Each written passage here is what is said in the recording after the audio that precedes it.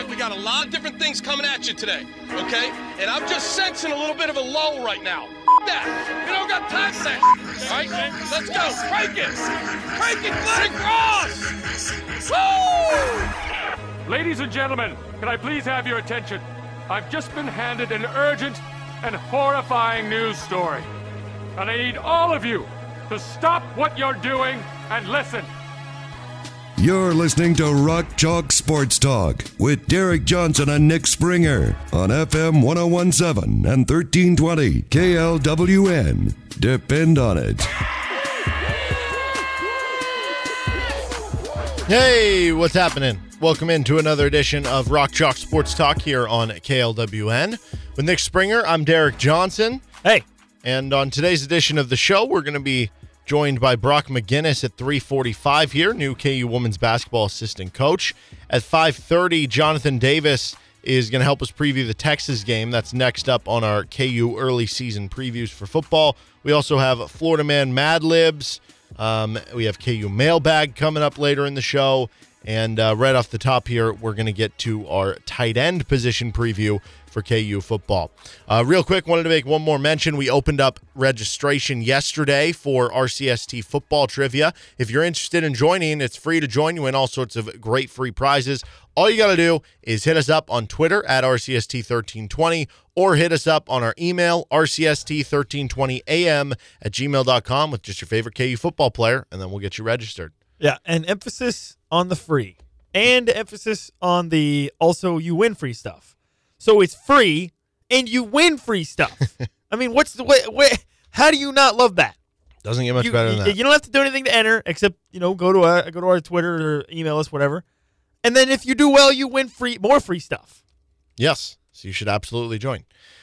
Okay, so starting off with our tight end preview, the starters, technically, you're only starting one tight end, which would be Mason Fairchild, your sixth-year senior, who tied for the team lead in receiving touchdowns. Awesome season all around. He improved a ton as a blocker last year from the year before. Great receiving season, too.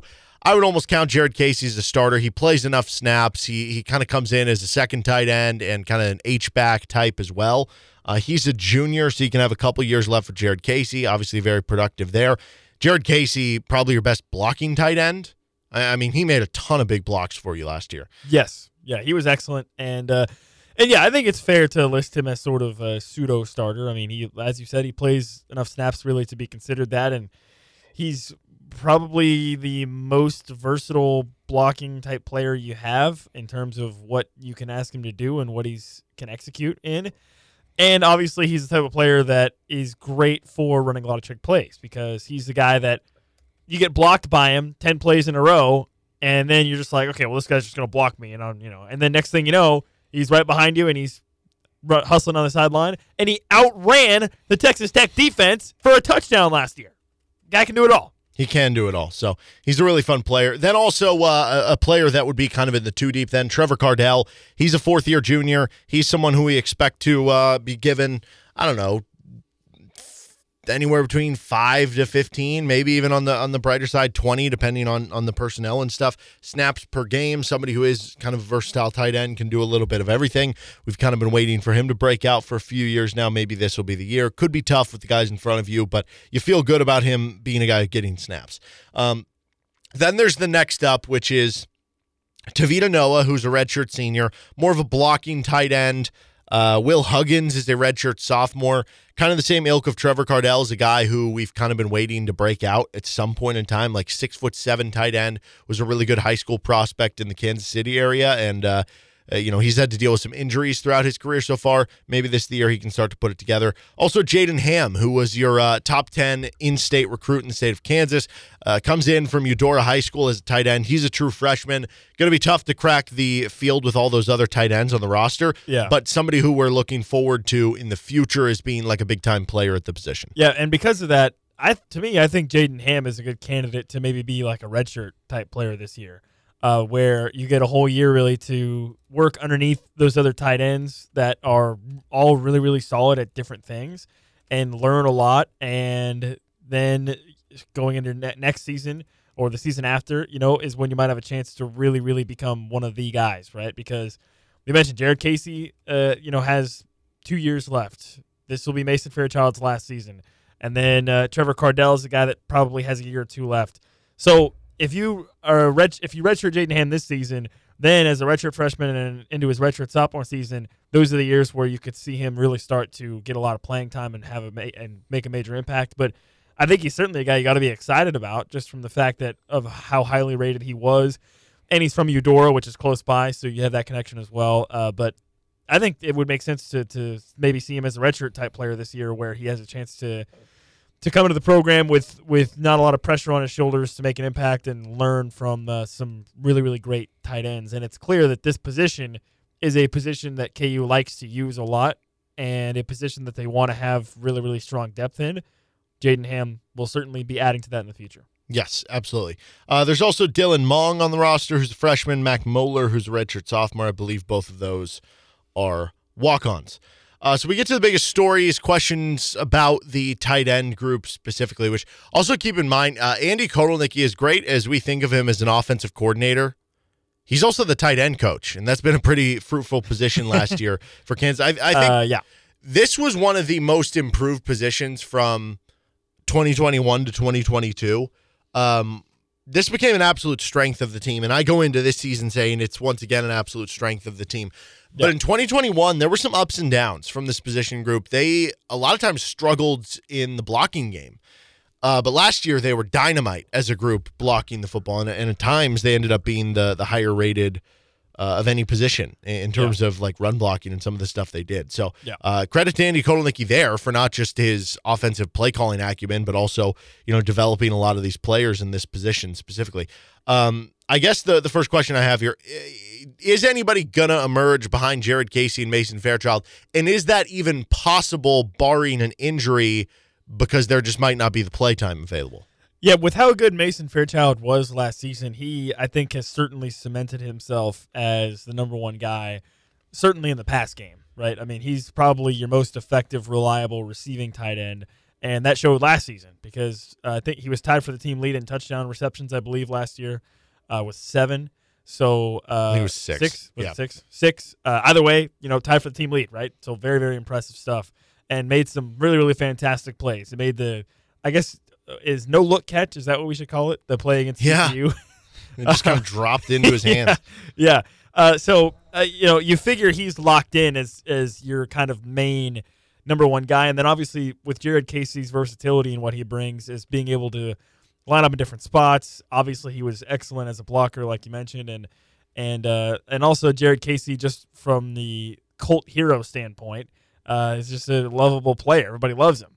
So he's pretty much locked in. And then Trevor Cardell is a guy that I think maybe going into last year, people expected he could maybe supplant Jared Casey or like take away and play more. And it just didn't really happen for him. If I remember right, was he dealing with an injury at some point early in the season? I think he was. I think he was. Early in the year.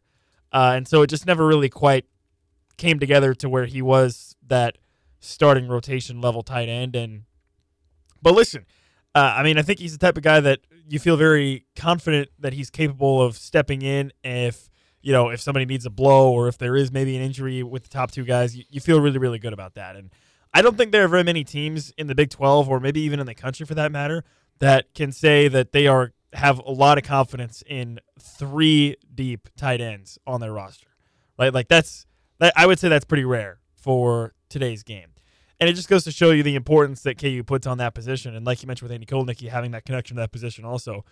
So, I don't know. It's tough to see Trevor Cardell maybe making that much of an impact. And then you go even further down with like Tavita Noah and Will Huggins. Like when you've got 2 guys like Mason Fairchild and Jared Casey, it becomes tough. It becomes tough to crack that significant starting rotation, for more than 5-10 snaps a game. So I kind of think that that's probably how it's going to be again this season because you have Jared Casey as your blocker, Mason Fairchild's a great receiver, and then just kind of go from there. So that's kind of how I view it. I kind of expect it to be more of the same this year with Fairchild and Casey, but who knows? I mean, maybe Trevor Cardell is able to take a pretty big step forward, and maybe he is. And I think it's pretty clear that even if Jared Casey is a fan favorite, I don't think that means that he just gets a free pass in terms of he's going to be on the field, right? I mean, he's still right. And listen, I'm sure nobody knows that better than Jared Casey himself. That it doesn't matter what you're, who you are off the field or how much fans love you or whatever. You got to show up and work every day. And I think like I said, I think Jared Casey's probably the guy that knows that the most, more than anybody. So we'll see what happens. But that's how I think those two guys will stay at the top. I will continue to ride that Will Huggins will eventually be a big contributor for this team. I don't know. Maybe not. He's like 6'7", right? Yeah, he's gigantic. But I don't know. It's tough this year with all those guys in front of you. Maybe by next year or 2 years from now. I guess the follow-up question to this goes in line with Fairchild and Casey. Like, have those two hit their ceiling? Because last year was really good for them. If that is the ceiling, if that is the peak for Mason Fairchild and Jared Casey, what they can give you, that's more than good enough. So there's nothing wrong with that. Yeah, it's pretty good. But do you think either of those guys or both of them can take another step forward? I don't know that.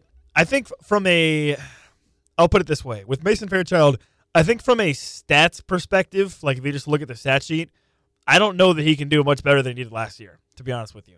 And that's not to say that but what I mean by that is that he may look better, he may be more impactful, but on the stat sheet it may not show up significantly more. Because listen, at the end of the day, especially when you're looking at receiving yards and making receptions, he's battling with Lawrence Arnold, Luke Grimm, Quentin Skinner, and that receiver group on the outside. Oh, and by the way, KU also loves to get their running backs involved in the pass game. So I don't know. Like, to me, I think it's very possible that we could be sitting here next season and say, wow, Mason Fairchild was elite, incredible, had a fantastic season, a best season he could have ever had, and his numbers might not look that much different than they did last year.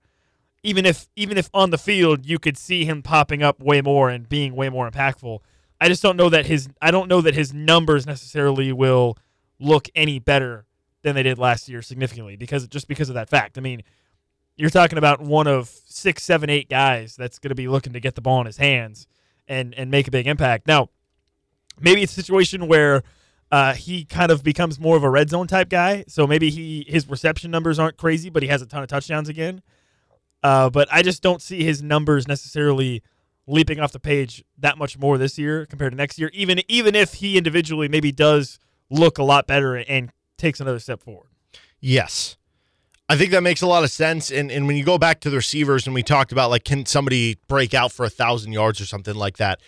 There's only so many yards to go around. Exactly. So if we have everybody back. Also, KU is a very balanced offense. Yes. So it's not like they're going to be throwing the ball 40 times a game. Yeah. Now, can you be more efficient with what you had? Can you be a better blocker? I think that's where this comes in. Like, I do agree with you. I think the receiving numbers, it's going to be hard to top. I do think that I view Mason Fairchild as being a guy that if he has a good enough season, he could be like a late NFL draft pick and be an all-conference tight end. So that's really good. Too. I think he could easily be a guy that like gets drafted in like the 6th or 7th round, and maybe some NFL teams that didn't do enough research didn't realize that like, wow, this guy's really good. It just his numbers aren't crazy because of the type, what he was with. But I guess that's the next question I have, because when you look at 2021, the year one of the Lance Leipold era, the tight ends, to be frank, like struggled with run blocking. You look at some of the Pro Football Focus grades; they weren't great for the tight end group. But in 2022, they were great run blocking. Yeah. Can they take another step forward? Can they go from being a really good run blocking unit to now being like one of the most elite tight end run blocking units in the country? I think that becomes another question here, because when I'm looking at the running game for KU, you talked about how they're balanced, and they are.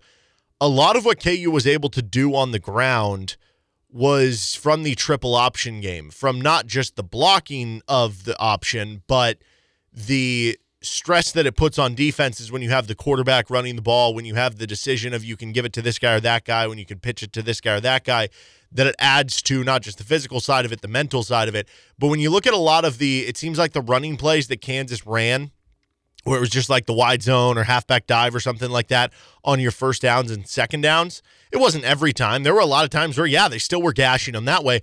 But there were also a lot of Big 12 games where they weren't able to establish much doing that. And you would wind up in a lot of 2nd down and 9, 2nd down and 11, but then they would just get it anyway because the rest of the offense was still really good. Can you set yourself up better in those situations And part of that is, if the line can take another jump forward, if the tight ends can take another jump forward, how much better can they get as run blockers? That is another question here. Now, I guess in the case of Jared Casey, too, like going back to the ceiling question, I said with me for Mason Fairchild, I think there is maybe another slight step up you can take. I don't know that it would be reflected statistically. I view the same thing for Jared Casey. I do think there is more room statistically for Jared Casey to grow. Obviously, there is for like Trevor Cardell and some of the other tight ends, but I guess bottom line here, confidence scale, better, worse, or the same than last year. I think you got to feel better, right? Mason Fairchild's coming off of his best season by far. And he was preseason first team, right? I believe. Or was he preseason second team? I don't think he got – I think they only had the first team. Postseason? Oh, postseason. He was second or third. I want to say second. Okay. I want to say second team, okay. Yeah. So, obviously, people are starting to turn their heads on him and realize that he's a really solid tight end. And then with Jared Casey, I mean, again, I don't know how you can feel worse about him. I mean, he also had a great season, right?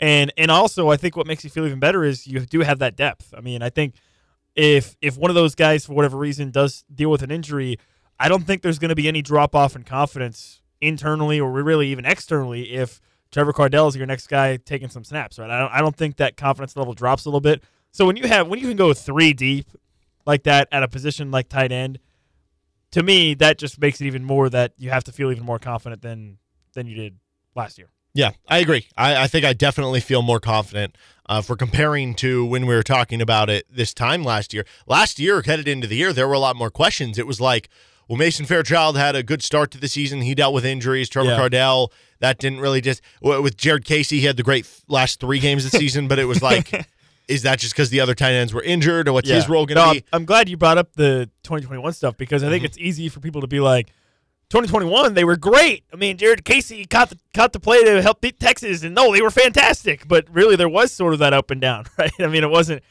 sunshine and rainbows every single game for those guys. And then obviously last year they were just really, really solid and elite for the entire season, basically. Yes. And I feel kind of bad because I think the answers to this question has been pretty much the same, which is, and we've already talked about this quite a bit, but KU's obviously bringing back a lot of guys. So a lot of these questions is, well, they were pretty good last year. They're bringing everybody back. So how can you not feel worse? Or how can you feel less confident? Yeah, and I have tried to push back a little that I've said, it could just be the same if there's not that growth. Like if we go back to the question about hitting the ceiling, I view this one, though, as definitely better. Yeah, I will say this. I do think Jared Casey's hit his ceiling. I don't know, man. I think there's more to the bone I think his ceiling is a really, really elite run blocker, and then he's great for leaking out and getting behind the defense. I think there's even more there. I really do. I'm the biggest Jared Casey guy there is. But I think it's beyond that. I think you feel even better about your depth behind those two this year. Like, we actually felt solid about it last year behind those two, but I feel even better about it this year. So I think this one's clearly better. As we've been going through, we have kind of said better for, all the different positions, but I have been open to hearing that it's just the same. Oh, yeah, for sure. This one, I definitely feel better. Going back to, the wide receiver room, what if there is a little bit of regression and it is more of the same, which more of the same is not necessarily bad. And obviously with the quarterback situation, if there's injuries, then there you go. That's your main concern there.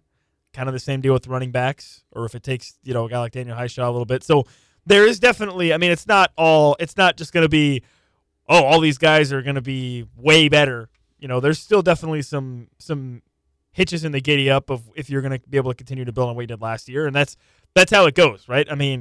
Listen, progression is not linear. It's not you get better one year, then you get even better next year. No, sometimes you might have years where it's a little bit more up and down or whatever. But I think going into it, your confidence level has to still be pretty high with a lot of these position groups on the offense that we've already been talking about, including the tight end room.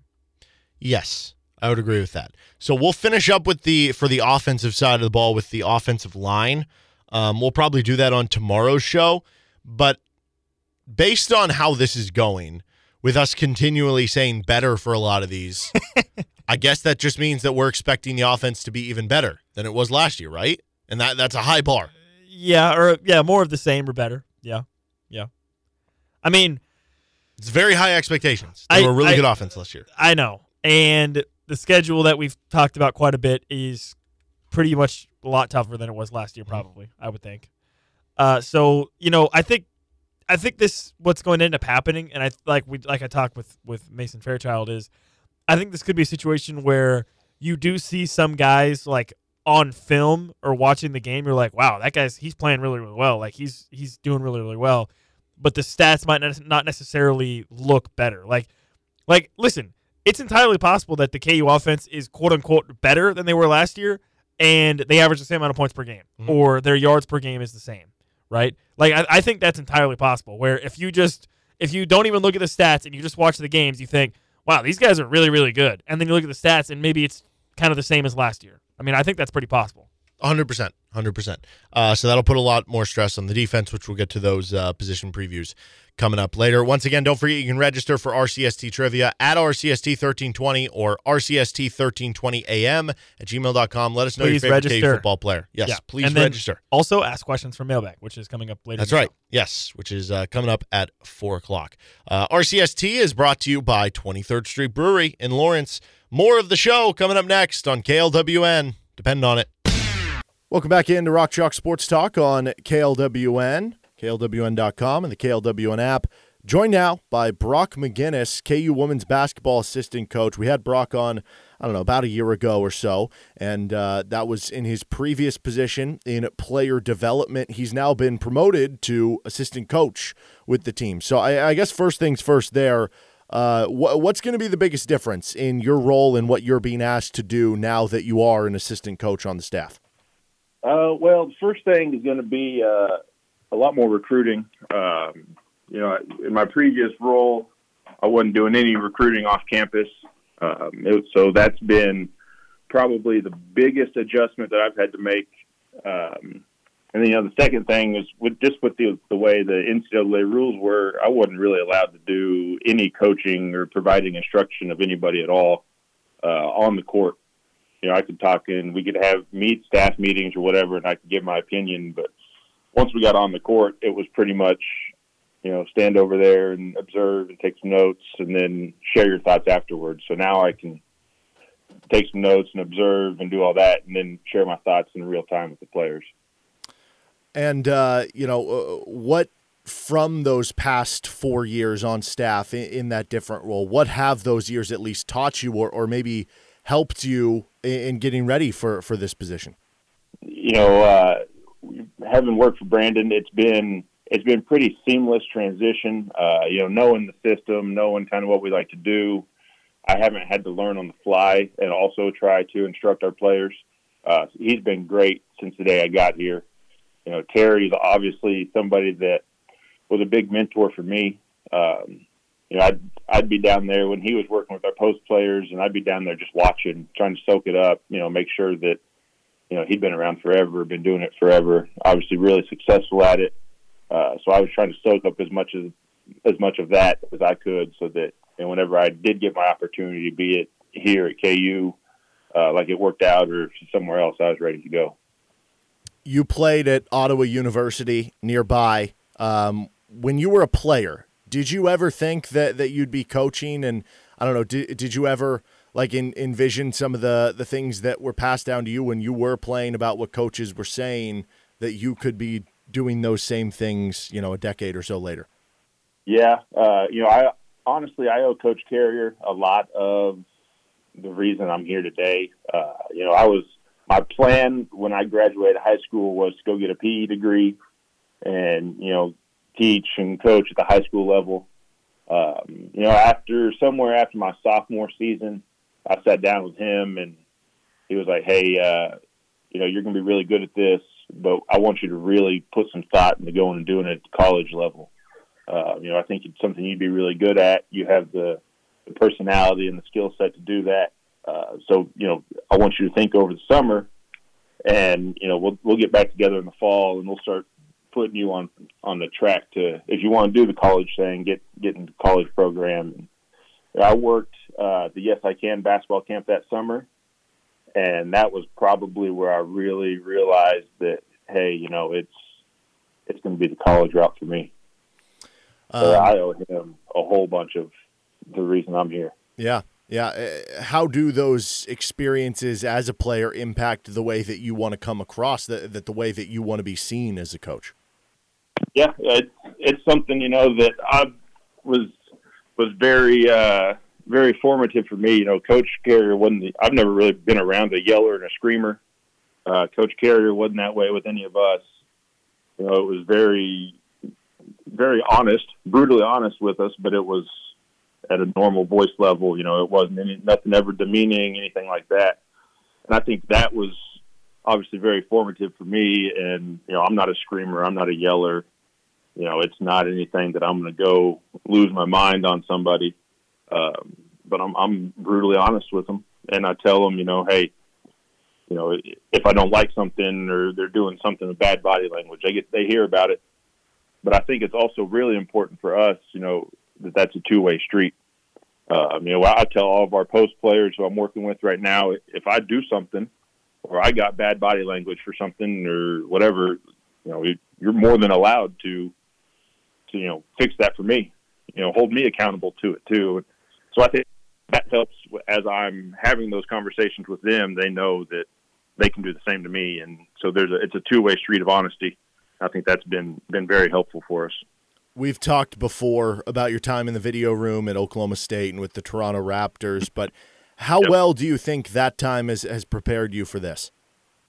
Oh, I think it's the year I spent with the Toronto Raptors was really just cutting up film and labeling the actions in the film.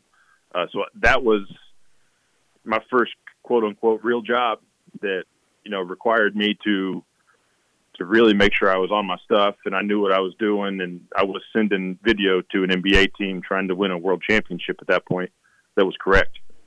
So I had to really lock in and really learn. It really taught me how to watch film, really break it down. The depth at which they break down film at that level was so deep. They've got every shot that NBA players take in a season for years and years and years, and they got every set that's run. And so there's some Bill Belichick tendencies to NBA coaches that they may not have ran a play for 6 years, but they can go into a timeout and draw it up. And then it's like, well, wow, they can just do that. And then they take it out on the court, and then you got to break it down and send it to them and make sure it's right. So the video room was great for me because it really, really made me buckle down and make sure I was getting my stuff right. Well, I guess side note, this is kind of an off-the-beaten-path question, but since you've had that experience with Toronto, Grady Dick obviously drafted by the Raptors, how well do you think he kind of will fit in with that organization and that team? Oh, I think Grady's going to be great up there. It's a completely different staff from when I was there. I was actually there 2 coaching staffs ago. But just, he's got the body. He's got he can shoot it. He's long. He's a much better defender than Coach Self probably gave him credit for at times. He'll be great up there in that system. It'll be a lot of fun to watch. We're talking with Brock McGinnis, KU women's basketball assistant coach here on RCST. When you look at the roster you guys have, mass returners, you win the NIT a year after making the NCAA tournament and winning a game, mass starters back, some big-time incoming freshmen. What are the internal program expectations? What are the internal thoughts on what you guys want to do this season and accomplish? As much fun as everybody had on that about 2.5 week stretch there, late March, early April, and no disrespect to anybody in the WNIT, we're not playing for that. We took that as kind of a springboard into our off season, and we've had some of the more competitive workouts that I've been around since I've been here. People they weren't happy with it. We all believed we were a tournament team a year ago. We all thought we did what we needed to do to be in the field. But that's the floor around here for us right now. Is a tournament berth is the floor, and the expectation around here is to go win some games in the NCAA tournament. Mm-hmm. And what are the things that you guys are most trying to improve from a team perspective in terms of what you're trying to get better at from last year to this year? I think the most important thing for us, with all of this, we got a lot of experience coming back that's played in a ton of Big 12 games, a ton of games in general, close games, blowouts, overtime games, game winners. We've got to make sure that the people that have been a part of that are now passing it on to people like Samaya and Laya and some of our incomers that will be, able to, when they get into that situation, they've already seen it in practice, or it's something that their older teammates had talked to them about. And, so it's not really new to them. It's, wow, we did this in practice one day. I know what's going on. Or, it just making sure that experience is being passed on to our younger players that are newer to the program. The team has an international trip coming up here in August 6th to 16th, I believe, are the dates there. Greece and Italy. Yep. What are you most excited to visit, to do overseas beyond the basketball? How excited are you to get to go over to Europe? Well, I've never been over to Europe, so that just being over there will be a first for me. I'm a big pizza guy. Okay. So I'm gonna eat right when I'm over there. Outside of the games we're going to play, it's vacation for me, and calories don't count on vacation. So we're going to make sure I take advantage of it. I love that. How much from the basketball perspective? And I guess off the court, it can help with team bonding, chemistry, and stuff too. But how important is an opportunity like that? How helpful can that be before a season? Oh, I think it'll be huge for us. After that WNIT run, and then the workouts we've had. This is just another layer to us being able to build upon what we've got going on here. It'll be a chance to do some team bonding, to go see different parts of the world and experience a different culture. Then we'll sprinkle in a little bit of basketball here and there to make sure that we're continuing to grow as a team that way also. All right, he is Brock McGinnis, KU women's basketball assistant coach. Brock, I appreciate spending some time here, and go enjoy some lots of pizza in about a month from now. I will do that. Thank you. Appreciate it. That was Brock McGinnis, new KU women's basketball assistant coach, joining us here on Rock Chalk Sports Talk. 1 hour down, 2 to go. We got our KU mailbag coming up next. We're also going to have a fun game in the 4 o'clock hour, Women's World Cup soccer player, or Florida Man Mad Libs in the 5 o'clock hour, and Jonathan Davis will help us preview Texas. That's next up in our teams to preview for KU football coming up at about 5:30. With Nick Springer, I'm Derek Johnson. You're listening to RCST on KLWN. Depend on it. 4 o'clock hour, this is Rock Chalk Sports Talk on KLWN with Nick Springer. I'm Derek Johnson. You can hit us up with any last-second mailbag questions, because we're about to get to our KU mailbag at RCST on 1320 on Twitter. That's also where you can go if you want to register for RCST trivia. And you can also do that on our email, rcst1320am at gmail.com. So our first question here, as part of the KU mailbag, is from Hawkman. Has 2 questions. The first one, what if Drew Gooden did not leave early? I think that would have been really good for KU. Great analysis there. Okay, so Drew Gooden was a junior on the 01-02 Kansas team. They went 33-4 overall, 16-0. They're the only team to ever go undefeated in Big 12 play. Yep. Made it all the way to the Final Four, then lost a super high-scoring game to Maryland. Drew Gooden was the best player on that team. I mean, that team was loaded. Nick Collison, Kirk Heinrich, Jeff Boschee, Dwayne Simeon coming off the bench, Keith Langford, Aaron Miles were freshmen. That's a pretty good team. Very, very good team, right? Obviously, Drew Gooden, 16-0 in conference. yes, was the team leader in points per game at 19.8, team leader in rebounds per game at 11.4. He also averaged 2 assists per game, was the team leader in steals at 1.8, and was second on the team in blocks with 1.4 per game. Shot 52% on twos, 28% on threes, 76% at the foul line. He was unbelievable, All-American level player. If he comes back for the following season, I mean, I think it's easy to just be like, okay, if you add Drew Gooden to the team that lost to Syracuse in the national title by 3 points, if you just plop him on that team, they're winning the title. They probably win the title. Of course they are. But it's also it's one of those things where it changes the path a good amount, because the team the next year in 03 ended up getting a 2 seed. How different is the path, I guess? And I'm not saying that, like, the 03 team had a very difficult path to get through to the. What about the roster construction of that team? It just would have been the start. But what about, would that have changed that would have changed your lineup, obviously. Yeah, instead of Jeff Graves getting the start in the national title game, instead of Wayne Simeon being a starter for most of the season until he got hurt, it just would have been Drew Gooden. It was pretty much the same team minus Drew Gooden in 03, basically. So I don't know that it would have affected much. But basically what I'm saying is, if they're the 1 seed in a different region, do they get a tougher path somewhere? I would say most likely if Drew Gooden's back on that team, they win the title. If you're a 1 seed, your path would hypothetically be easier. Yeah, because that's the thing. Their path in 03, they had to beat 3 seed Duke in the Sweet 16, 1 seed Arizona in the Elite 8. That was a really good Arizona team. Then they had to beat Marquette in the Final Four with Dwayne Wade.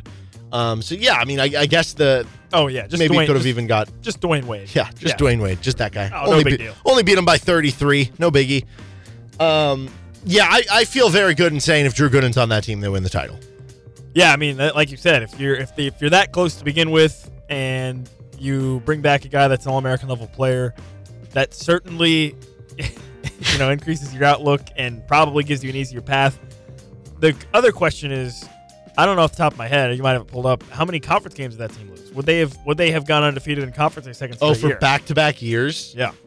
That would have been incredible. They went 14-2 in conference play, so it's not it's not out of the realm of possibility. They might have gone 32-0 in conference play. Now I would argue that you could say maybe the rest of the Big 12 was a little tougher in 2003 than it was in I don't know. It's tough because OU was really good in 02. 03 you had a Texas team that made the Final Four, but 02 Oklahoma also made the Final Four, so maybe not. They lost by 7. I don't know. Oklahoma was still really good in 03 though too.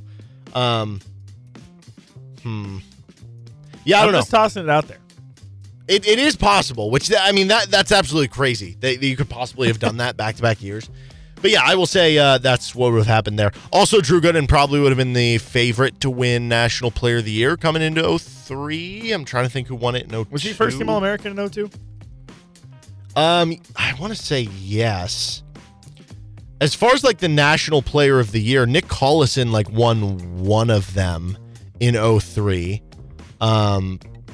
And then it was TJ Ford and David West splitting the other ones. I guess Drew Gooden split one of the ones in 2002 with Jason Williams. I guess we can just end it there. They're winning the title. And then here's his other question. What if Mangino didn't play Todd Reesing during the Colorado game, the game that they ended up coming back and winning, therefore keeping his red shirt? So this was the 2006 season. So I don't really have a ton of knowledge of this. You're going to have to, Can you explain a little bit about what happened here? So pretty much what happened was 2006 Kansas, the offense struggled a bit, to kind of say the least. They had a really good defense, right? That was, I believe, the year that Nick Reed ended up winning Big 12 Defensive Player of the Year and whatnot. And so this would have been Todd Reesing's true freshman season in 2006 after he came in from Lake Travis. At this point, starting quarterback for KU, Kerry Meyer, that's at the point when he was a quarterback. And it ended up what happened was Reesing was going to redshirt that first year in 2006. But because they were struggling at the quarterback position, Mark Mangino decided to remove his red shirt against Colorado, and he ended up having 3 touchdowns and led them to a come-from-behind 20-15 victory against the Buffaloes. And Kerry Meyer at the time, part of the reason he burned the red shirt is I believe Kerry Meyer was hurt at the time. I'm trying to remember who the starting quarterback was that just wasn't playing well for KU. Adam Barman. Adam Barman had kind of an up and down there for Kansas. And so they ended up going with Todd Reesing there. Now, Kerry Meyer ended up coming back later, returning from injury, and so then Reesing went back to being the backup quarterback through the end of the season. But a couple things there. If they don't burn Todd Reesing's red shirt, first of all, that team went 6-6, so they probably don't win the Colorado game. They go 5-7. They don't make it to a bowl eligibility. Unfortunately, though, that team did not get to play in a bowl game despite going 6-6. So I guess it really wouldn't have mattered whether they were 5-7 or 6-6. The big difference here is that because this wasn't in the day and age where you're allowed to, like now, you can play in 4 games and still get a red shirt. Yeah. It's just you had to red shirt or not. The idea here is that he would have got an extra season, meaning that he would have been a redshirt senior at that point for the 2010 season instead of 29 or 2009 being his finish. The 2010 team went 3-9 that year. And at quarterback, you had Jordan Webb going 7 touchdowns to 8 interceptions. Clearly, you have a big upgrade at the quarterback position there. I would like to think they beat North Dakota State instead of losing 6-3, so that gets you to 4 wins. I would like to think you win at Southern Mississippi. You lost 31-16. So maybe that gets you to 5 wins, but you lost by 48 to Baylor, 52 to Kansas State, 35 to Texas A&M. You lost by 17 to number 9 Nebraska, 34 to Oklahoma State, 28 to Missouri. Maybe you win the game at Iowa State that you lost by 12. So, I mean, best case scenario, even if Todd Reesing is back for 2010, that's probably still only a 5 or 6 win team.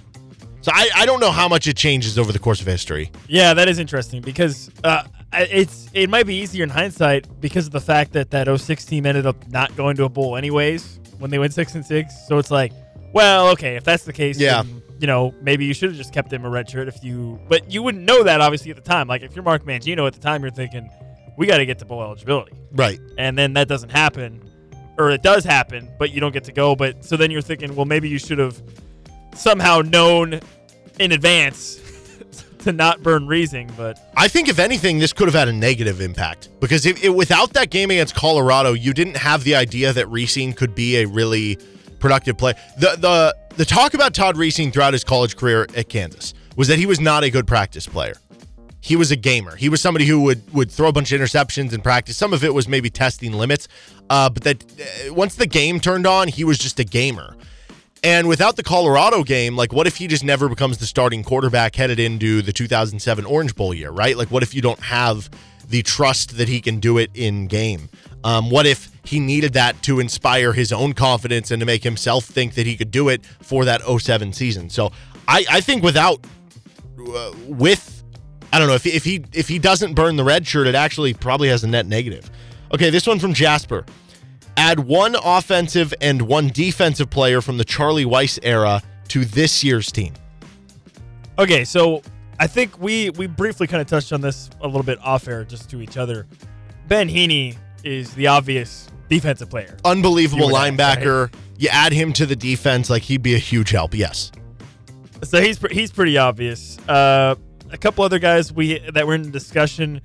The problem is, like, your secondary is pretty solid, but there were good corners like Ja'Cory Shepard, Fitz-Smithson, right? Fitz-Smithson would have been a solid choice for but you feel good about this year's secondary. And then you look at the D-line. I think we had, like, Keon Stowers maybe. Mm-hmm. But there wasn't if it wasn't for Ben Heaney, the obvious answer would have been whoever your best pass rusher was from that time on those teams. 2012 Kansas, their leader in sacks, had 1.5 sacks. Oh. Which was Charlie Weiss's first year. 2013 Kansas, their leader in sacks was Michael Reynolds. That could be a good one. 6.5 sacks, 10 tackles for loss. There you go. So that could be a good one there. Ben Goodman was pretty good too. Wasn't Kyron Watson on one of those teams? Some of those Weiss years run together with the Beatty years, don't they? Michael Reynolds had 7 sacks, 2 and 24. I think that might be the competition. It's Ben Heaney or Michael Reynolds. With Reynolds, Michael Reynolds in 2014 had 14.5 tackles for loss, 7 sacks, and 5 forced fumbles. That's pretty good. I'd be tempted to actually take that. Your secondary on this iteration of Lance Leipold is pretty solid. Mm-hmm. Your biggest weakness is pass rush / D-line. Yeah. But again, when you got Ben Heaney there. Here's what Ben Heaney did in his his 3 years of the Weiss era. 326 tackles, 36 tackles for loss, 3.5 sacks, 4 interceptions, 5 pass deflections, so just a tackle machine. Yeah, 1 forced fumble, 3 forced fumbles. So it's pretty much, yeah. I almost, Heaney I think is the better overall player, but the more I think about it, actually the Reynolds pick, man, having that extra pass rusher. On offense, you have Tony Pearson, who I think maybe might be your best option. Kind of a running back receiver hybrid. But there's other receivers out there. There was Justin McKay, who, even though his career didn't end up being that great during the Weiss era, he was a solid teams player, actually, He was a highly touted type guy. Yeah, the 2014 team probably had the best. Okay, I guess you could add James Sims. Do you want to add another good running back? James Sims. I feel like they're good at running back, so I'm not going to do that. Jim Mundine, really good receiver, but Yeah. Or, I mean, tight end, but you don't need another tight end. Dude, I remember playing as him in like NCAA Football 13. That dude was awesome when I played with KU. Yeah, so he was really good. And then you also had that 2014 team had a couple good receivers. Nick Harwell was really good. Yeah, Nigel King was good. Nigel King.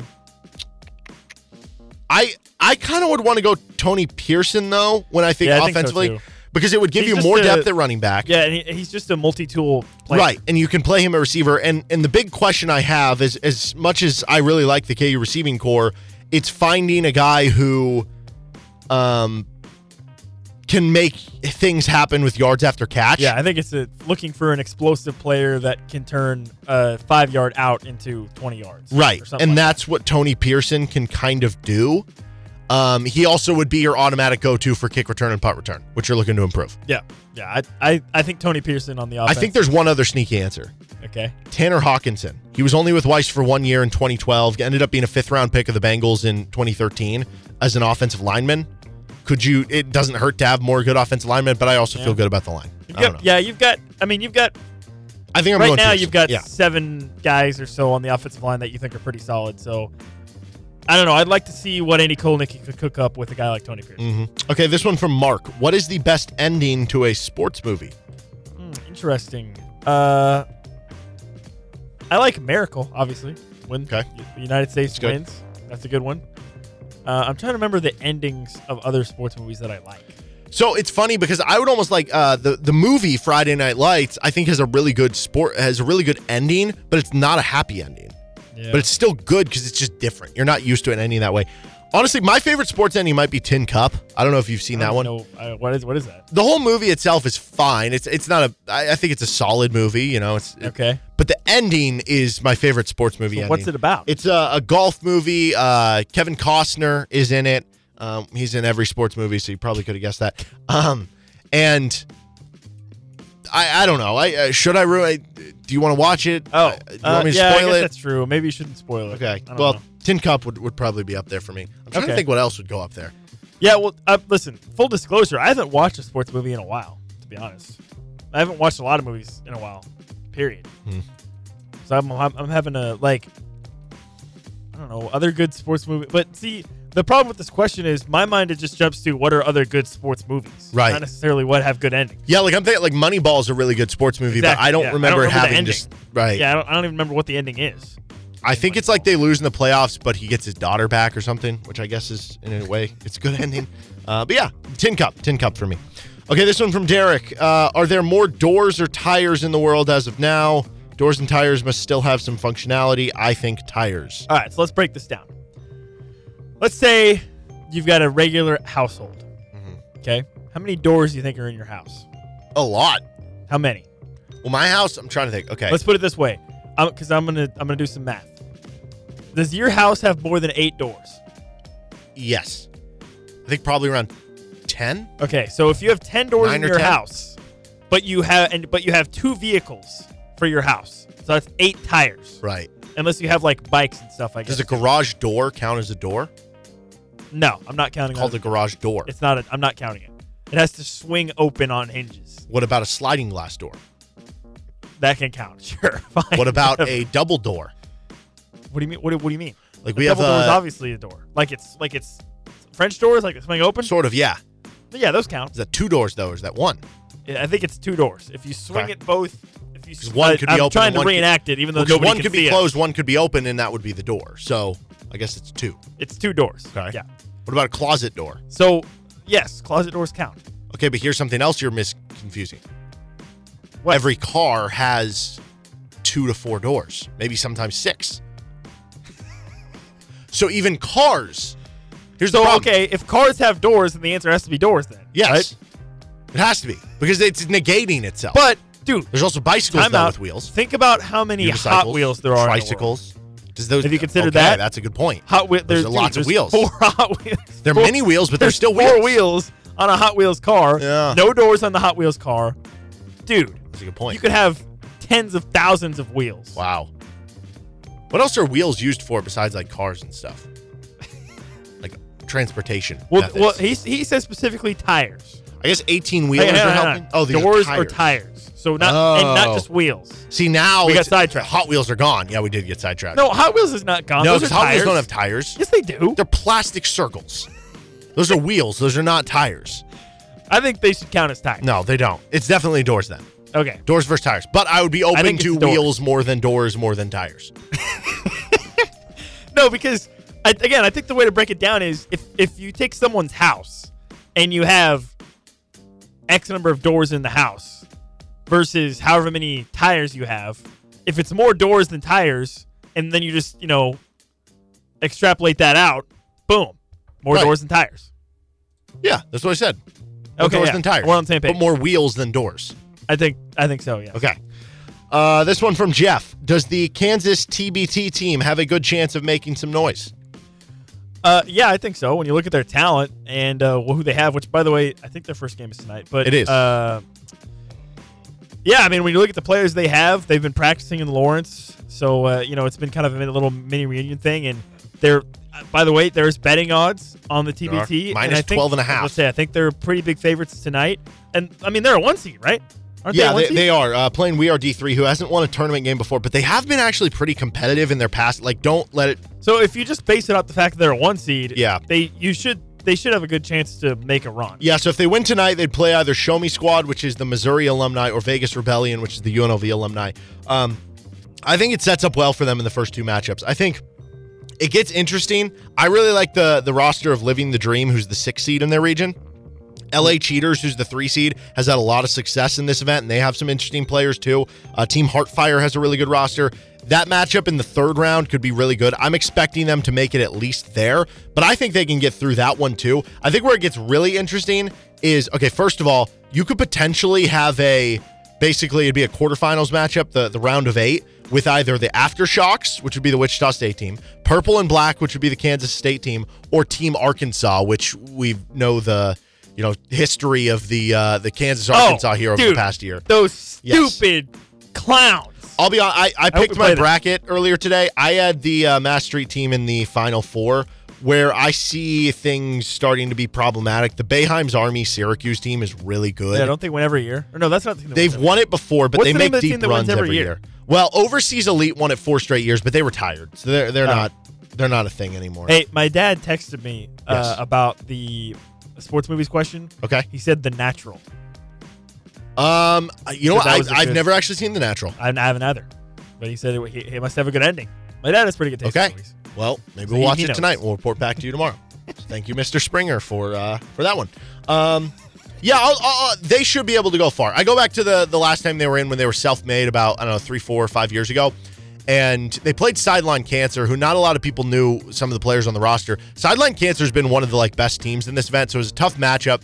And on top of it, Perry Ellis tore his got hurt. ACL in the first minute. It was just, and the roster wasn't as good as it is now. You've got Thomas Robinson, who should be one of the best big men in this event. Dedrick Lawson should be one of the best big men in this event.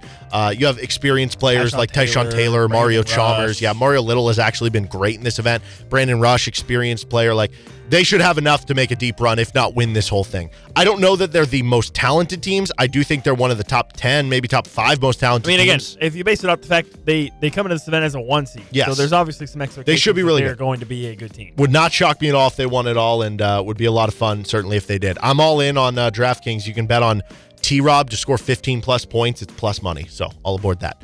He's Nick Springer. I'm Derek Johnson. That is our KU mailbag. This is Rock Chalk Sports Talk. You're listening on FM 1017 and 1320 KLWN. Depend on it.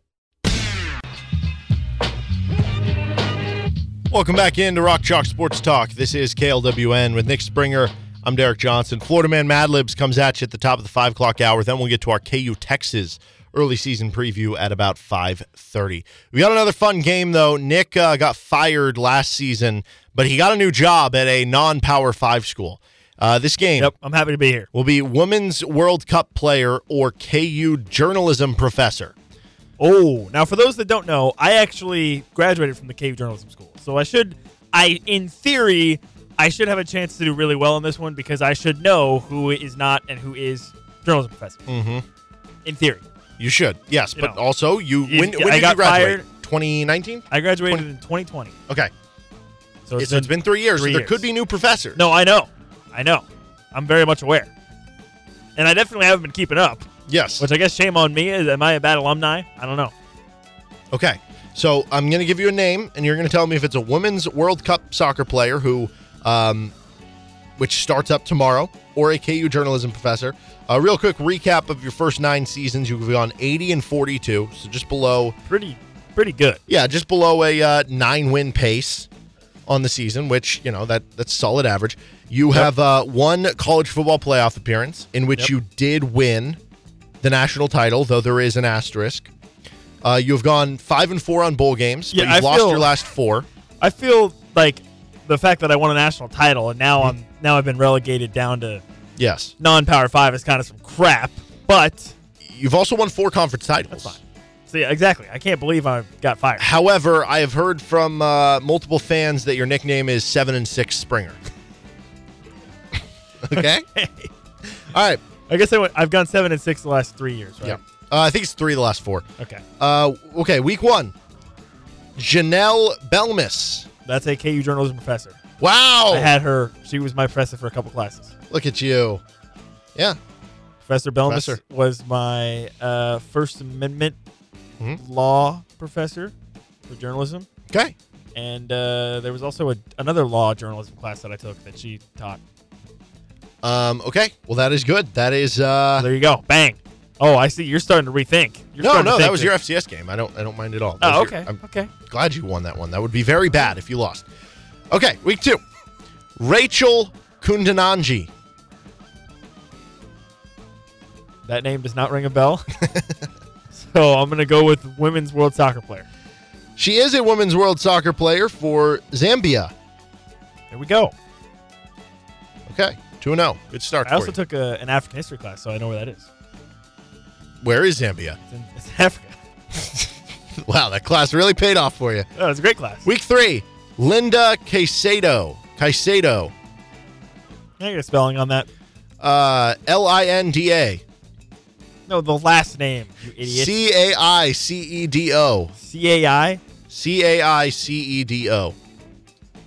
I'm not really sure, but I certainly never had her. I feel like I'd remember that type of name if she was a professor. But I think she is a professor. I'm going professor. She is a Colombian soccer player. By the way, all these soccer players were, I got it off a list from ESPN of top 25 players at the World Cup. So these are like notable ones. Okay, yeah, thanks for making me feel worse. You're into the conference portion of your season. Okay. So am I in like the American? Yeah, sure. Okay. Yeah, I guess if you get fired again, you go to like the Sun Belt. The Sun Belt, the MAC, Mountain West, something like that. Okay, week 4. Ashley Lawrence. Well, Lawrence is in her name. But Lawrence is in America for soccer. True. It's also the city of where professors could be. Correct. Could it be a relative of David Lawrence? I hadn't considered that. I think maybe it could. I'm going soccer player here. She is a soccer player for Team Canada. Okay, there we go. Okay. Week 5. Didn't think she was a professor. Terry Finneman. That's a professor. Okay. I had her as a professor, too. Wow, look at this. Seem to have good knowledge. She taught, like, the grammar classes. So, like, the AP style class, stuff like that. Classes that I should have paid attention in more than I did, to be fair. All right, you're 4-1. This is good for you. Week 6. Danielle Van de Donk. I'm going to go with the soccer player, I think.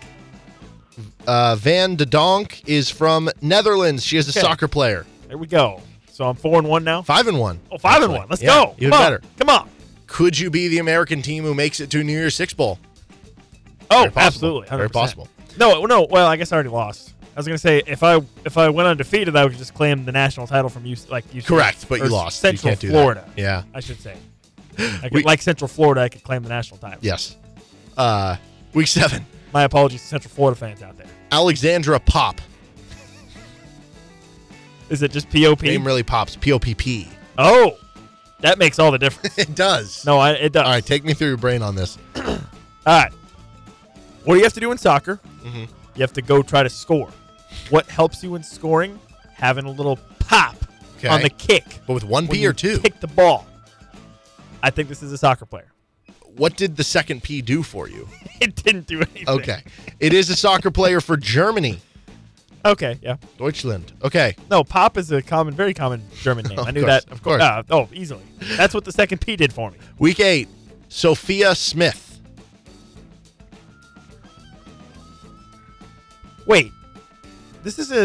She's on the American team, I think. She's on the Team USA. Mm-hmm. You sure? I'm pretty sure, yeah. I'm going soccer player. Okay, Sophia Smith is an American player. Okay. She's listed on this There we ranking go. as number 3. Really? Third best player in the world, yeah. Wow. That's very cool. impressive. All right, Okay. Sophia Smith, you are 7-1. I'm on a roll, baby. You are. Week 9, Melissa Green Bly.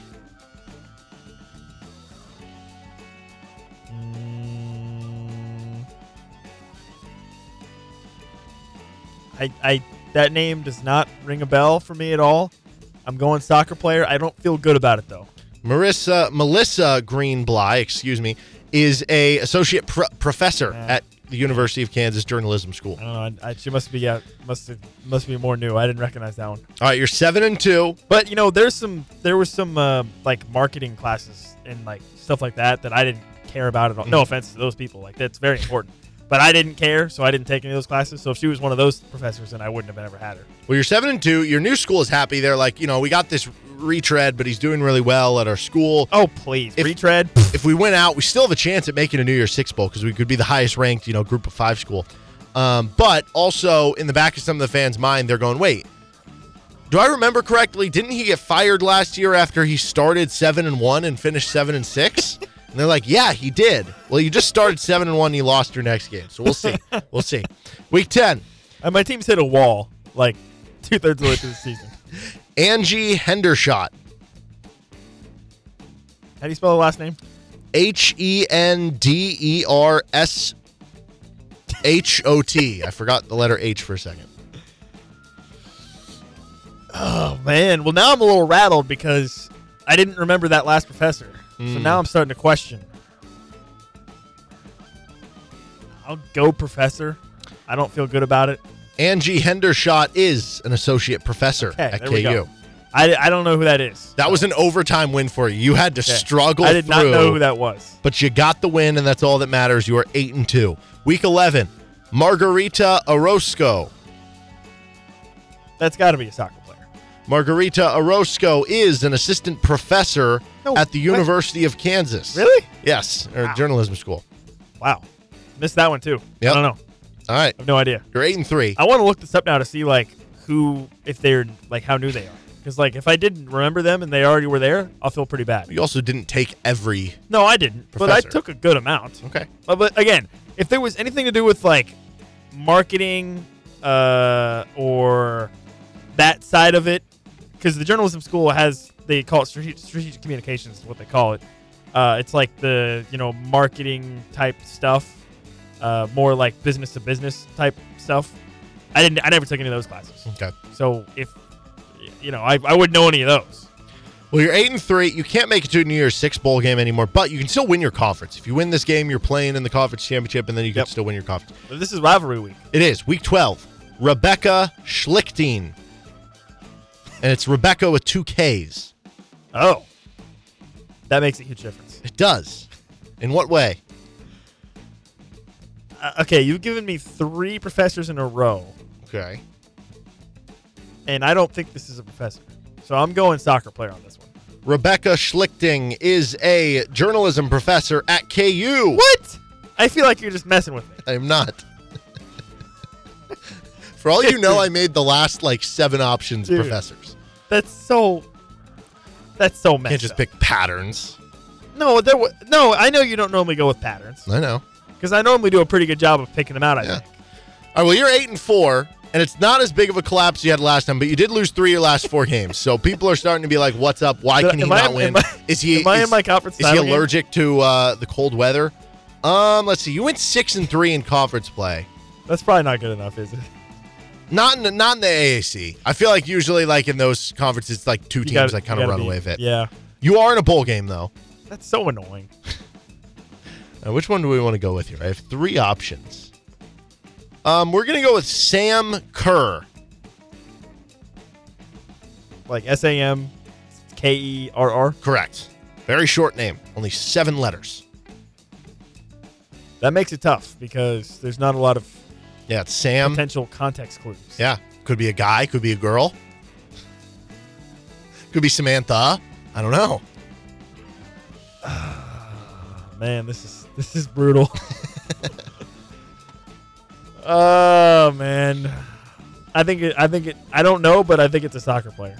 Sam Kerr is a soccer player for Australia. Okay, bowl game victory. We're back.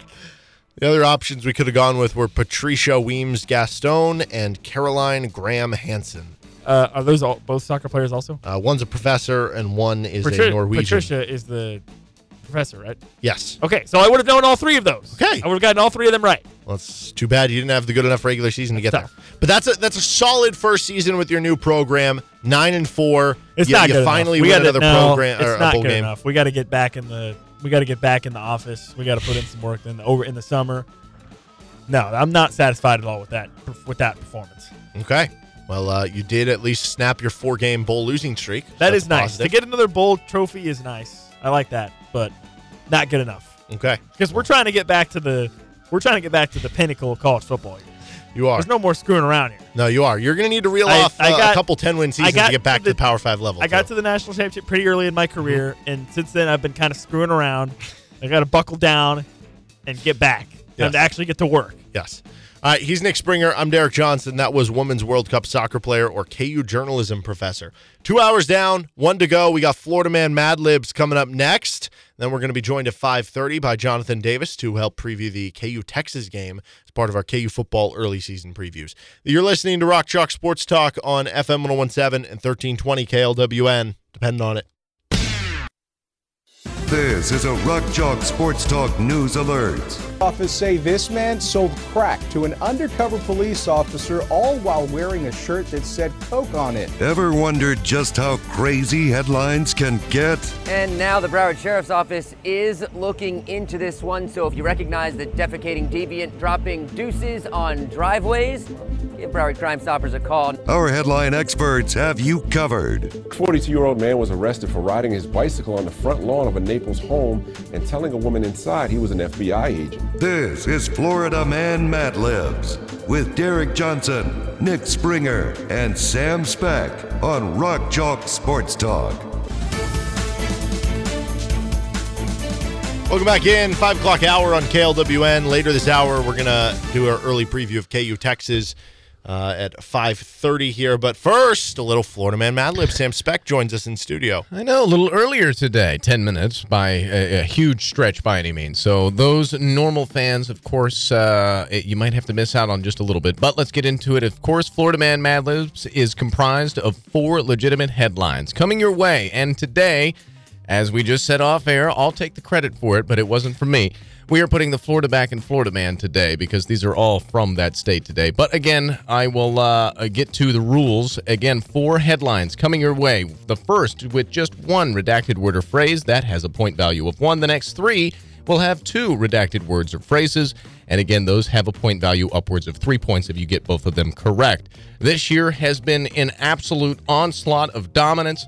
Derek, right now, undefeated through the summer season, but we still have time. We are still early-ish in the summer season as of right now. I appreciate all the fan mail I've received, all the love, all the shots and beers that people have bought me at bars, all the food that people have bought me at restaurants. It's so nice. It is. How's So the morale kind. at practice camp right now? Score 0-0 every week. I like that. I like the attitude. All right, well, let's get into it. Fresh week and a fresh attitude as well. Again, as I'd mentioned, the first one coming at you is only going to have 1 redacted word or phrase. So let's get into it. You gentlemen ready? Yes. All right, let's do it. Yeah.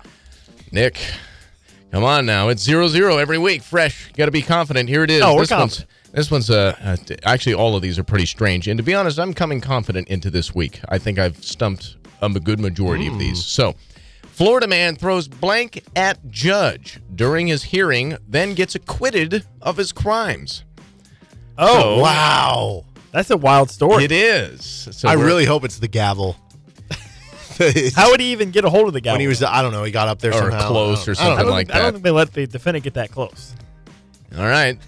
Here's your options. Florida man throws microphone, throws feces, or throws shoe at judge during his hearing, then gets acquitted of his crimes. I don't think it's feces and then gets acquitted. That seems like he would definitely get in trouble for that. Yeah. Where did he get a microphone? Okay, so here's the deal. There are some courtrooms where you sit farther back, and instead of like everyone comes to the same spot, you talk through microphones. That's so everybody can kind of hear your like in larger courtrooms. So it's not always like I mean, shoe makes sense. You have a shoe on; it's easy to throw it. I actually am going to say microphone though. Oh, I was going to say microphone. Because what if the microphone was like out of batteries, and he threw it? The judge was like, "Here, give it here," and the guy threw it to him, and it accidentally hit him in the head. Or something. I can't hear you. Oh, okay, here, whack. Throws it at him. I'm going microphone. All right. I was going to go microphone also, but because Derek picked microphone, I don't want to be the same loser like Derek is. All right. I'm beating you. So I'm going to go with. You should try to be like me. I'm going to go with 5-0. You're going to go with shoe. Okay. Well, here it is. You both locked in? Mm-hmm. Everybody at home locked in? Florida man throws feces at a judge during his hearing, then gets acquitted of crimes. I don't necessarily know. Wasn't guilty. Well, there's a lot of reasons why crimes could be acquitted, as to maybe somebody didn't show up. Now he has to go back to court for a separate charge. Exactly. Yeah. So he's going to have to go back. We didn't consider that possibility. Yeah. But it's ludicrous as to, I don't know. Again, that Florida is man, House coming away with round one there. Again, the next three coming at you, they will have 2 redacted words or phrases, so keep that in mind. A Florida man burglar clobbered by blank with a blank. So, again, the burglar is the Florida man, the said Florida man, and he was clobbered by either a blind man, a 65-year-old Florida woman, or his stepson with a blank. And we'll have the second in just a moment. But a Florida man burglar clobbered by either a blind man, a 65-year-old Florida woman, or his stepson. So I'll say the stepson, I think, is the least attractive of the 3 options. But let's say it's a situation where, he got divorced and his ex-wife remarried, and he's really mad about it, and so he goes over there and he's trying to break in and be like, "You suck," whatever. And stepson clobbered him. And then stepson's like, "Dad, you're an idiot." Whack. Well, I'm trying to think through the second parts of this too. What if it's blind man with his cane? No, I know. I think how cool would that be? If you had to rank the 3 answers, blind man is probably the most appealing. That's what I'm going with. And then 65-year-old I'm going for the fun. It's probably bait, but I don't care. I want it. So I need it. I think Derek's going to go blind man then. Blind man's definitely the most eye-popping answer. Was that a pun? Were you trying to be funny there? Oh, I didn't. I missed it too. Good I didn't catch, consider though. the fact that he was kind blind. of a messed up joke if you think about it. It wasn't a joke. It was not a joke. I think Nick should be suspended for a question. Honestly, listen, dude, are you calling out I'm the basically disabled blind. If I take off my glasses, I'm basically blind. So I'm making fun of myself. All right, so Derek's with the blind man. I'm going to go with stepson. Why not? Going with the stepson. Okay, so Florida man burglar clobbered by, again, either a stepson, a blind man, or a 65-year-old Florida woman with a baseball bat, with no regrets, or with a kitchen spoon. So, again, clobbered by either a stepson, blind man, or a 65-year-old Florida woman with a baseball bat, with no regrets, or with a kitchen spoon. What does that even mean? That means somebody does not care about the outcome here. Oh, okay. I'm not sorry at all. Yeah, I would have done it again. This person is 10 times again. Okay. The spoon one is so random. Dude, you get a nice big spoon. Maybe it's the only thing in your hand. The word clobber to me implies spoon. that Dude, you get a wooden cooking spoon. Those things are so light in weight. You want to go in the kitchen right now? We can test it out. But I'll they're clobber light you. in weight. They're light. When I think of the word clobber, you can get clobbered with it. Dude, I'm telling you, we can go in the break room and we can test. No, you can get slapped by a wooden spoon. Clobbered implies you got destroyed. I don't think you can do that with a wooden spoon. It just means that you got hit multiple times. Okay, you can pick that one if you want. You pick that one if you want. You pick that one if you want. So again, baseball bats. No regrets. Baseball bat's just always a classic answer. I'm going to go no regrets. I'm going to go no regrets. I'm going to go no regrets, too. I think it makes sense with the stepson because he's like, I think you're right. You're an idiot. I'm not feeling great about the blind man anymore. I wish there would have been Kane in there.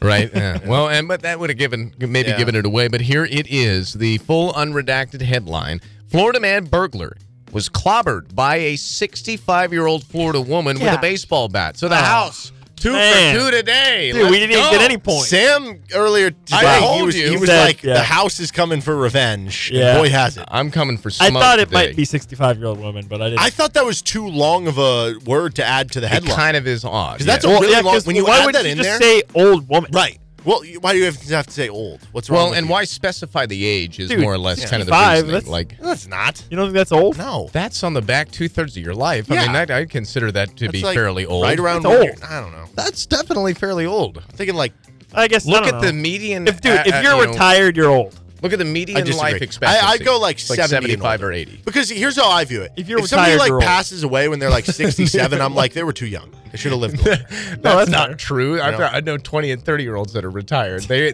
ain't old. They figured it out, I guess. I don't know. But nonetheless, the house, successful. Let's go. We got to pick this up, Nick. Tough. Let's go into the next round again. Two This unredacted is words of now less phrases. about me and you battling. We just got to get on the board here. This is, now we have a common enemy. I'm out for meat today. I'm out for blood, I'm telling you. Florida man wrestles blank on his front porch to defend his blank. I'm guessing alligators could be one of the options. Surprisingly, it is not. Oh, wow. okay. Florida man Wow. wrestles his pastor, a black bear, or an intruder on the front porch to defend his blank. We'll get to the second See, one in just a moment. You but wouldn't again, immediately think that black bears are in Florida, but they are. oh yeah, Yeah, they That's are. a viable. That's a viable option. So I actually have a theory here. I have a theory that this is somebody went, like he thought they were stealing his package. Oh. Like his He has Amazon, like an Amazon package or package whatever. and he has like a Ring doorbell. He saw somebody who's coming up. Okay. I think it's a pastor. I think that this guy thought the pastor thought was he was going getting door to door talking robbed. about some event or something that happened. He thought the guy was coming up to steal his package. Okay. And he got out. That's going to be so I'm going to go pastor. Wow. So the pastor was just trying to be like, "Hello, sir. Have you Yeah. heard about Have you know?" we have a fiesta the church this of weekend that's going whatever. to benefit our children's school. And then he just or gets something. I don't know. RKO'd. Yes. Slammed, and I got to see Okay. you on Sunday, sir. So the other options are black bear or just An intruder. intruder, correct. I'm picking black bear here. It could be black bear to like protect Yeah. the dog. Yeah, You know, I think that it's black. would- yeah. I'm picking black bear. Okay. The thing is, though, the only issue with the black bear though is black bears tend to just run away if you like try Yeah. to attack them. yeah, they're mainly docile, but how docile could you get with a bear? I mean, I'm gonna go with realistically, bear. I'm gonna go with black. So Nick's black going to lock in with bear and Derek with pastor. Here we go, second one, and these ones are wild ones. Florida man, again, wrestles either a black bear, his pastor, or an intruder on the front porch to defend his husband, his pot plant, or his dogs. So there's dogs. Dogs. is on Yeah, there. dogs makes a lot of sense with the bear, especially. Husband makes sense with pastor. I guess it could in some regions, certainly. That may Pastor's be, like, Yeah. hey, that might not fly or something Yeah. like that. What But is- I feel like a bear Why might would the also pastor eat a attack pot him? plant, exactly. too. Yeah, exactly. Yeah, just maybe he attacked the pastor first. But also, Maybe it was I a mean, get off my lawn type situation. Possible. an intruder might want to steal I think that, I have you to know. go with dogs. I'm going to kind of hedge my bet. I think it is dogs, so I'm going to just go with that. Okay, I'm gonna go with dogs Yeah. also. So both locking in with dogs here. And Florida man wrestles a black bear on his front porch to defend his dogs. Yeah. Nick coming Let's away with go. a three-banger, Let's but go. Derek with a point at least, but 3-1. How about that? There goes my perfect game. I went to 6 and 2/3 innings, and Are I you gave going up to a hit. retire if you ever have a day where you just shut us both out? I might. I mean, The honestly, odds of that have got to be so low. you got to run. I mean, if you think about it, if we were smart, we would just start picking different answers, right, So that we and then you would only have a and 1 then in 3 never chance have of it. every answer. Yes. All right. Well, I saved the best for last here, gentlemen. But Nick, again, with a 3-1 advantage. A Florida man time. to give blank to blank. So it leaves Okay. a To lot give blank to of blank? imagination. Wow. Yes, a Florida Could man. be literally anything. Exactly. Florida man to give either massages, a performance, or vasectomies to blank. Yeah. Soak that one in, boys. Okay. So again, So I have to let you pick vasectomy is first what because you I'm going do to have to for- pick differently. this was 100%. Vasectomy is what you do for like dudes, right? Yes, Yeah. correct. It's But they can't produce children anymore. Okay. Well, yeah. it's but a you can do it reversible for process, animals yeah. too, It I is. think, right? Correct. Not just humans. It's more or less I the don't know. process of making the Yeah, male yeah. proponent less sterile, I guess. Yeah. Correct. So Okay. yes, realistically, I guess you in could theory, perform. So what are the other ones? Yeah. Vasectomies, massages, or to give a performance. I'm going vasectomies. Nick is he's all over. To give a performance, that's so... Massages is really random, too, I feel like. It's really weird. I'm going to do honest. to give a performance. I don't know why. It's just so weird, and I don't understand what it... Like, was this guy putting on puppet shows for Maybe. something? In the I don't know. park? I'm going to go with that. Yeah. I don't know. Okay, so everybody at home, hopefully you've got yourself locked in. Looks like Nick, vasectomies, performance for Derek. Let's go Florida Man again to give either massages, vasectomies, or a performance to the homeless, NASA employees, or peacocks. And I'm not making this up. Actually, I made up some of them. But at the end of the day, I'm not making up this headline. I think I want to go peacocks because, like... I think I want to go peacocks, too. Wait, what? So it's NASA and what else? Again, he's giving something to the homeless, giving something to NASA employees, he could be giving or giving performances. something to peacocks. He could be. This could actually be a the homeless or NASA. To your first one, this could be like a messed up one of a guy who was like trying to give vasectomies to homeless people. No, I don't think it's that. man. I don't think for it's that. people. messed up. You think I went that dark this week? No, I don't know. think it's that. I'm going. I think human it's. centipede I think it's peacocks. I'm think they're going having peacocks. a peacock problem. Yeah. And they're like, dude, we need to limit the I think peacock this guy was population. trying to peacock But who the wants to peacocks? kill the peacocks? No, Nobody. no. So we're gonna do this so that there's not as many peacocks. Oh, I see. I So- think this guy was trying to peacock the peacocks. That was the performance part of it. Okay. He dressed up in a lot of like colorful clothes. So you're sticking hey, with I'm your better gun on than the you, performance. peacocks. Yeah. All right. Well, Yeah. are you guys locked in with Stick your peacocks nose in here? that, peacocks. So both locked in with peacocks. So again, Florida Man to give blank to blank. Here it is, full unredacted. Florida Man to give vasectomies to peacocks. Wow. Yeah. Woo. Big win. Woo. Big I told win you this week. Because, And, dude, I will- nobody wants to kill peacocks. Okay, so how else other way are you going to try to limit if there's a lot of peacocks I around? guess So you're right. if you I give mean- a peacock a vasectomy, does it just become a pea? Aha! See what I did there? Yeah, you take the Dude. back Pretty end good. out That of was it. pretty I good. see. No, I Dude. like it. You're just mad you didn't You're think of it 2 for first. 2, I will say. You've No, I'm been, just you've been mad hitting because it. it's bad. No, that was pretty good. Come on now. And especially radio friendly, that was about as good as we're going to get Thank on you. here. Thank you. All right, what do we got for the I do house? have a house one. Do we Which, have by the way, time? Nick, congratulations. You're off the schneid. You got to win. There you go. And board. big win. 6-2 this week, On by the the way. board. Yes. Heavy. Okay. Boy. We have a triple dipper here. What? Triple Try it dipper. So you have 3 blanks Okay. in this one, okay? Long Island man. I don't know if we've done a Long Island man. Long Island man slugs blank at Las Vegas blank, cops say. Okay? Long Island man slugs blank at Las Vegas blank, cops say. All right. So it's got to be a Las Vegas club or hotel or something. First one. Or, Long Island man slugs retired Marine general. Wow. 82-year-old grandmother. Oh. One-legged man. Okay, listen. There's some weird things that happen in Vegas. One-legged man, I think, is a viable answer. Okay. I'm gonna pick 82-year-old grandma though. I was just about to say, and I'm going to stick with you on that. I'm going to go 82-year-old grandmother I as can well. see But it it's being more or less for one-legged man though. But a one-legged man, there's some big one-legged men out there. Like, if you don't just go slug, what if it was the wrong one-legged man?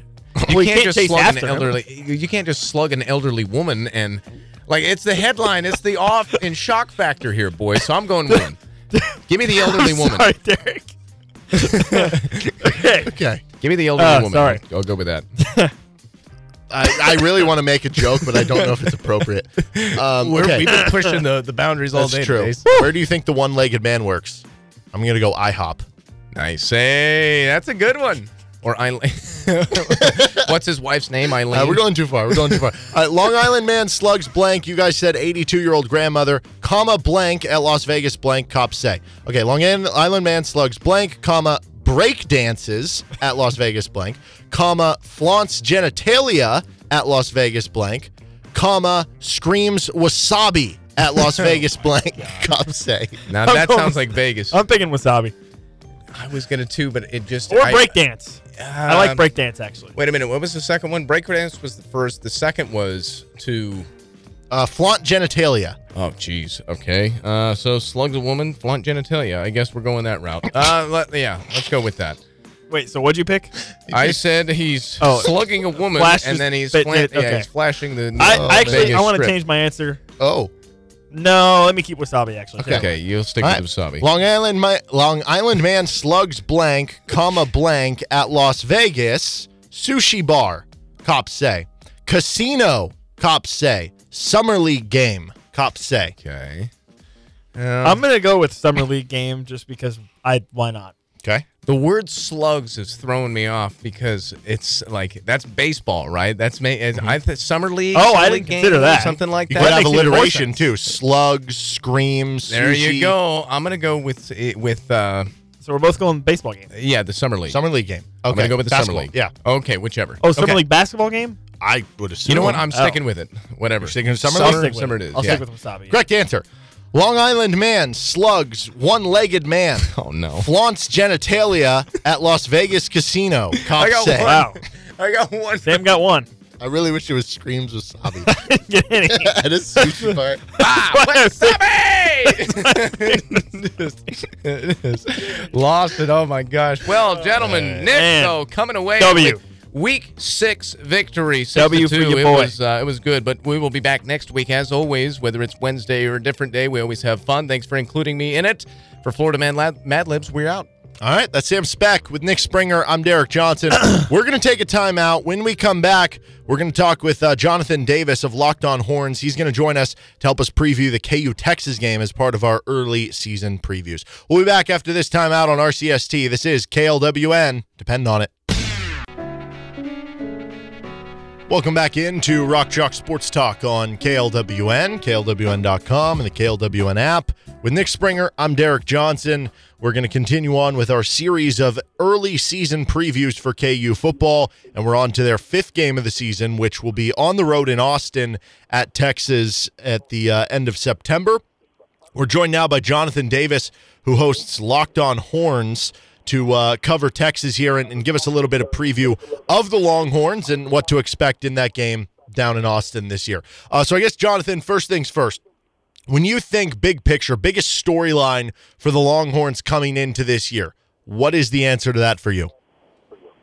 I think the biggest storyline for Texas this year has to be, Steve Sarkisian in year 3, Texas in the last year of Big 12, early preseason Big 12 favorites, overwhelming Big 12 favorites this season. So I think the biggest storyline has to be, will Texas get over the hump and win their first conference championship since 2009? I think all of the other smaller storylines involving players and coaches are, novel compared to the fact that Texas has lofty expectations. And really for the first time in over a decade, they have to live up to them this year before they head to the SEC. Do you think fans are happy to be in the spot where they are being predicted to be first, or do they feel spurned at all with some of the past years where it has felt like, okay, this is the time when it's going to happen and it hasn't happened, that there is maybe a bit of a worry among the fan base that they don't like the high expectations being placed on them? Yeah, so I think there's a mix amongst the fan base. You definitely have, the fans that are taking a wait-and-see approach, fans that have been scorned in the past, and the fans that are maybe slow sipping the Kool-Aid. But Texas fans, and I'm one of them, Texas fans can definitely be elitist, and Texas fans have no problem bumping their chest regardless of if we're winning or not. So, I think Texas fans absolutely love being in this position. I think they love being in a position where they're the most talented team in the conference, and they should, go out there and be favored against every Big 12 team they're going to play. So, obviously if Texas doesn't end up winning the conference, then there'll be some trash talk on Twitter, but I think all Texas fans love the position that we're in heading into the first game against Rice this season. And obviously this will be the last year in the Big 12. How is the move to the SEC being perceived? Is it something where it was a bit of a slow burn and now people are kind of on board? Are there still people off board with that? Or is it overwhelmingly pretty excited about the move to the Southeastern Conference? Yeah, I think that most, if not all, Texas fans are ready for the SEC move. I talked about Texas fans being a little elitist. Texas people around the program and fans of the program have now felt like we've outgrown the Big 12. I don't know how you can say that, but that's how most Texas fans feel. And so they're ready, to go to the SEC where, they've coined the term that it just means more. So, I think that, a lot of fans are excited about, going to the SEC, and you're going to have, bigger and better matchups, it feels like, especially in football, maybe even in baseball as well. But, we still understand that, you have one more year in the Big 12, and I think that fans are, really excited about this football season and the other sports. But I would say 99.9% of Texas fans are ready to get to the SEC. Quinn Ewers had kind of an up-and-down season, had a small injury along the way. I know footwork was something that got talked about a lot down in Austin with his game. You look at the great skill players that are kind of around him coming into the year. What are the expectations? What are the realistic expectations for what he could do and kind of do in year 2 in the Sarkisian system?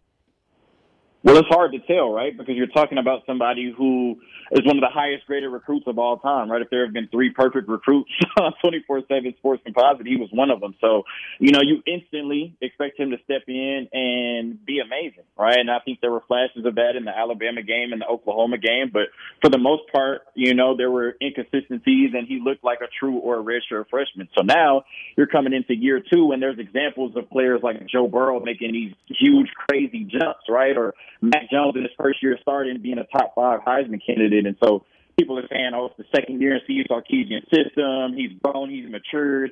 He's going to, be a Heisman candidate. He's going to throw for 4,000 yards and 40 touchdowns. And it's like, I don't know if that's going to be the case, right? I think he's going to be in a really good offensive system with a lot of really good playmakers around him. And it's on him to make the right reads, not put the ball in harm's way, and get the ball to all of these playmakers and execute Steve Sarkisian's offense to the best of his ability. So I'm not trying to put any statistical expectations on him or say he's going to make a Joe Burrow jump or he's going to make a Trevor Lawrence jump or anything like that. I think he just needs to be Quinn Ewers. I think, he's a gunslinger. I think there will still be some inconsistencies. You talk about the mechanics and the footwork. When you're that talented with your arm, sometimes you can rely on your arm too much. I think that because he's a gunslinger, there might still be some, questionable interceptions or throws that he makes. So I'm not sure what to expect from Quinn Ewers. Like I said, I don't think he's going to be Joe Burrow or Mac Jones this year, from 2020 Alabama. But I think he'll be good enough to get Texas for the Big 12 championship game and hopefully win it. We're talking with Jonathan Davis from Locked on Horns here on RCST. Overall on the offense, what would you say seems to be the biggest strength, and what's maybe the thing you have the biggest question mark about right now? Yeah, I would say the biggest strength is just the pass catchers. When you look at the tight end position, you have J.T. Sanders, who I think, outside of Brock Bowers, may be the class of the tight end position in college football. You talk about a receiving core where you stole A.D. Mitchell out of the transfer portal.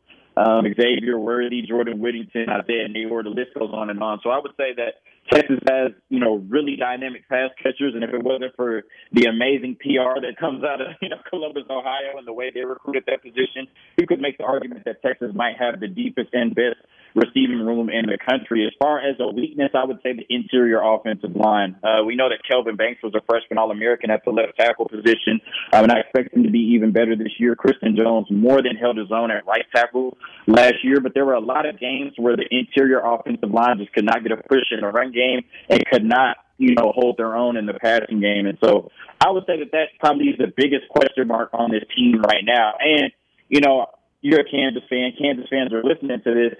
Bijan Robinson broke records against Kansas last year. So I wouldn't say this is a question mark for the team. I think the running back room is going to be really good. But I also can't sit here and say that replacing Bijan Robinson and Roschon Johnson is easy. So interior offensive line, and how will the running back room look without Bijan Robinson for the first time since 2020? Defensive side of the ball has certainly a ton of talent on that end of things for Texas heading into the year. Same question there. What's the thing you feel most certain about, and what's maybe the biggest question on the defensive side? I would say the secondary. I think you return Jahdae Barron, who's one of the best nickel corners in the country. Ryan Watts, who's really solid at that corner position on the boundary. And then at the field corner spot, you have Terrence Brooks and Gavin Holmes, a transfer from Wake Forest, battling for that spot with some really good depth at corner. Then at safety, you have Jaron Thompson, who I think could have been, first or second team all Big 12 last year, but was honorable mention. And you bring over Jalen Catalon in the transfer portal, a former all SEC safety. And I've said a million times on Locked on Longhorns, the only question mark about Jalen Catalon is if he can stay healthy, right? He is an NFL player if he can stay on the field. So I would say that is the biggest strength. I think the biggest question mark for this football team is the pass rush. This is the team that got a lot of pressures last year, a ton of pressures, but it didn't necessarily equate to sacks, right? Based on the amount of pressures they got, you would have thought that they could have gotten a lot more sacks. And the best teams can rush the passer with 4, right? Of course, you're going to dial up some blitzes, and I thought Pete Kwiatkowski did a really good job of dialing up blitzes last year and, some exotic blitz packages to, really, put offenses on their heels, especially in the Alabama game where, it looked like for 3.5 quarters, Bryce Young didn't know what to do until he turned into Bryce Young. But I would say, still, all in all, the best defenses can rush the passer with 4. And when you're not blitzing, that allows you to allocate more resources to your coverage. And in the opposite, if you are blitzing, you have to take those resources away from coverage on the back end. So I would say that's my biggest question mark going into the season. I think they have a good pass rush, but I'm not sure if they have a great pass rush, and that could be the difference in a few games. Last year's KU-Texas game, as you mentioned, not very competitive. They ran all over the Jayhawks. Prior to last year, though, a lot of tight matches. Kansas winning in Texas in 2021, nearly winning in 2019. KU won in 2016. There were some other close ones that Texas won down in Austin, I think, in 2017 was like a 2-touchdown game. So it's been kind of a weird series that it has been close in some of these past games, even though last year was a blowout. But I guess I wonder if that 2021 win of Kansas in Texas basically got the Longhorns' attention enough to where that's no longer going to be the thing moving forward. I don't know. How do you view this series and the matchup headed into this year? Yeah, I to me, like, Kansas is not a rival of Texas, but it's a rival of Texas, because when you talk about Texas, I guess if you want to if you're talking trash about Texas, what's the first thing they always say, right? Texas lost to Kansas in football, right? And there's a lot of players on this team that lost to Kansas in 2021, right? So, I think that this isn't necessarily a rivalry, but it's something that gets thrown at Texas fans and Texas players' faces all the time. So I expect them to come out and have the same intensity they did against Kansas last year. I'm not sure if the score will be the same way it was. I know Jalen Daniels wasn't necessarily healthy. If he was, you can correct me on that. And so I think, the game will be a lot more competitive this year. But, no, I think there's definitely a certain level of hatred towards the Kansas football program, which is crazy to say, because we're not rivals. But like you said, all of those matchups and then the 2 times y'all have beaten Texas, I think their antennas will be up, and I think they'll come out and give 110% in that game. Awesome. Well, Jonathan, I appreciate you hopping on and taking some time here today, and we'll have to chat with you once again once we get closer to game time in a couple months here. No problem. Thanks for having me. Shout out to the Locked On Podcast Network, and shout out to the Longhorns, the future Big 12 champs in 2023. All right, there we go. Jonathan Davis, Locked On Horns, joining us here on Rock Chalk Sports Talk with Nick Springer. I'm Derek Johnson. It'll be very interesting. I do think part of Texas putting the beat down on Kansas last year did have to do with the fact that they won the year before and they had to hear about for a full year, oh, you lost to Kansas. I wonder if that's still the same now, or if because they won last year, if that goes back to normal. Yeah, I don't know. Does Kansas now have the edge because they lost by so much? But KU is now in a situation where their program is not so much being ridiculed as like a dumpster fire. So that, I think that in and of itself probably gets you to where you're a little more harder to be fired overlooked. Up. Yeah.